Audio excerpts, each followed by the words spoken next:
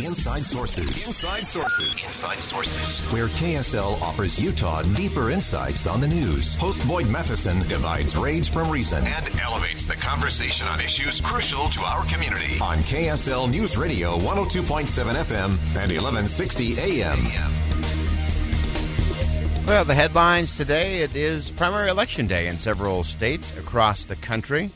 There's a group of high-profile Democrats that on this primary election day are complaining, but not about Republicans. Let's begin. Think you know the news of the day? Think again. Well, this group of very high-profile Democrats are complaining about their fellow Democrats and from some organizations that have been meddling in Republican primaries. What's going on, and could short-term victories actually blow up when things get real serious in Democrat and Republican races in the fall? David Sider's national political correspondent for Politico and really dug into this in a significant way and had some great reporting out on this. David joins us on the line. And David, there are a lot of these former Democratic leaders who are saying the party is playing some high-stakes, risky, and even unethical meddling in some of these GOP primaries. What's the story? Yeah, well, since the beginning of the primary season, Democrats, the Democratic Governors Association, other Democratic groups have looked at some primaries where they have chances to win in November and have tried or spent money to elevate the most far-right pro-Donald Trump Republicans in primaries, believing those candidates will be weaker opponents in the fall. And so the complaint here from Democrats is in part, a moralistic one that's just unethical, they argue, but also a tactical one, because now that this has matured for a few months, some of these Republicans who Democrats spent money on behalf of look like they might actually have a shot of winning, and that would be some kind of backfire. Yeah, and so let's break that down just a little bit in terms of both the ethical component to this. Obviously, some of these groups have raised a lot of money from Democratic donors, and to have that going towards Republican candidates in Republican primaries, just to me, it kind of falls in the too cute by half strategy zone of spending that kind of money. But I think there is an ethical component to that. Yeah, definitely, and I think it's heightened this year more than in previous cycles. I mean, these kind of games have been played by both parties. Yes.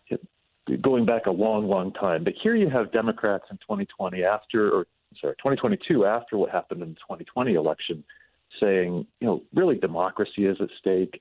These they're appealing to independents and Republicans, and you're certainly familiar in your state, this appeal is going on, that democracy is on the line, and it's more than just party. And yet, when they have money to spend here, you see it really is who wins. So if they have a choice between a pro-democracy Republican or an anti-democracy Republican, they're willing to spend for the anti-democratic candidate if they think that candidate is more likely to lose.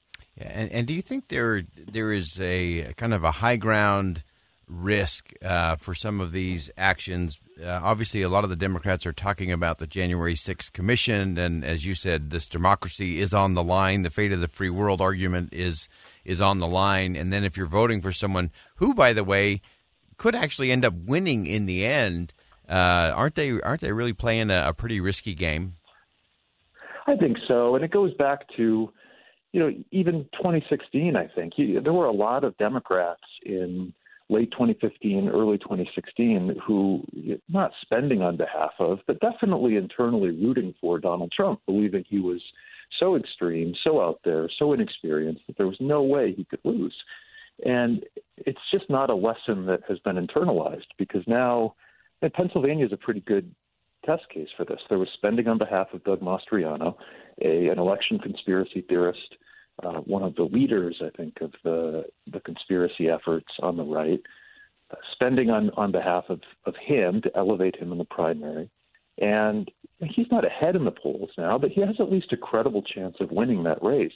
It's a lot closer than people thought it would be. So I do think there is some risk to this.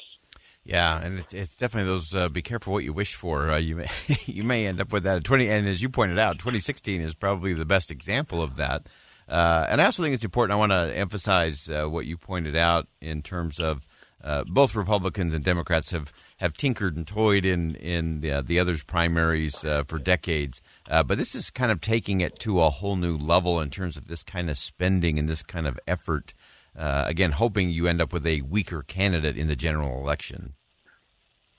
Yeah, and part of it, I think part of it, it's heightened because of the democracy stakes that are clearly on the ballot this year. But then it's also heightened, I think, because of how brutal the landscape is for Democrats in November. So from a tactical perspective, there is an imperative to do this. I mean, Democrats are looking at a lot of losses all across the country in November, and if they can win some of those races by stacking the deck in their favor in the primary, that's something they see as an advantage. And a clear case of that would be Maryland, which is currently has a Republican governor. They see that as a huge pickup opportunity. It's a heavily Democratic state, and so Democrats spent to elevate a far right conspiracy theorist, and immediately you saw after that person won election, the odds makers in that race tilting it Democratic. So there is some tactical imperative here. Yeah, and again, kind of bringing it full circle in terms of especially those independent voters and those center-left to center-right voters. Do they see this as maybe more revealing than anything? If this really is a win at any cost, hold on to power at any cost, do they risk alienating some of those independent voters who are kind of exhausted by the power at any cost, politics all the time scenario? I guess maybe, but I'm highly skeptical of that. I think most of this stuff gets talked about. You and I will talk about it. Some listeners will devour this, but I think mostly this election gets decided on, how expensive is gasoline,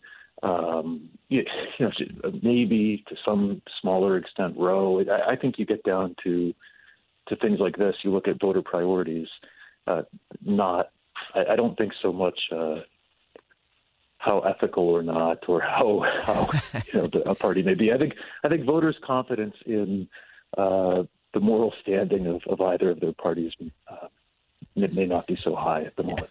Slim to none, I think. I think the latest and in the media too, to be totally frank. Yeah, exactly. Yeah. I think Congress's approval rating is slightly lower than the coronavirus, but There you are.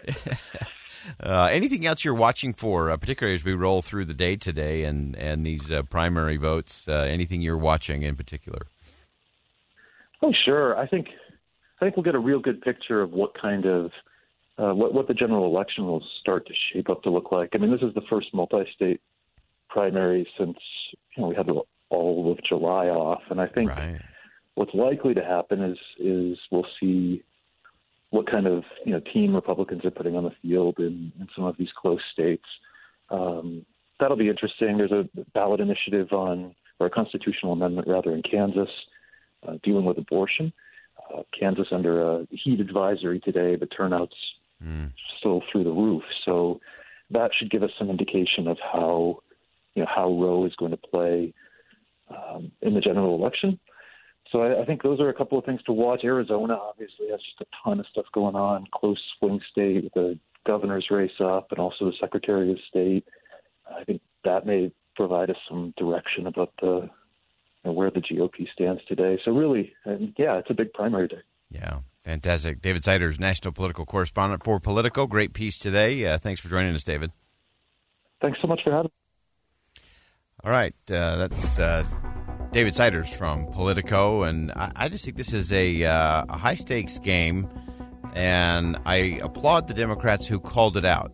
And as we've said before, it's not uncommon for either Republicans or Democrats to try to meddle in primaries or try to position things so maybe a weaker candidate gets out of the primary and is not likely to do as well in the general election. But this is unprecedented in terms of Democrats spending significant money to try to get extreme Republican candidates through primaries and on to the general election, thinking that they have a better chance of winning. And while they may win an election that way, they may maintain power that way, I think this kind of approach is the threat. It's the real threat to our constitutional republic. Because when we start playing these kinds of games where it is power and politics at any cost, if we think we have a trust gap now, just wait. And I think you have to maintain the moral high ground. If you're going to say that this election is for the future of democracy, then you better focus on freedom and democracy and principle over politics. Think again With Boyd Matheson on KSL News Radio.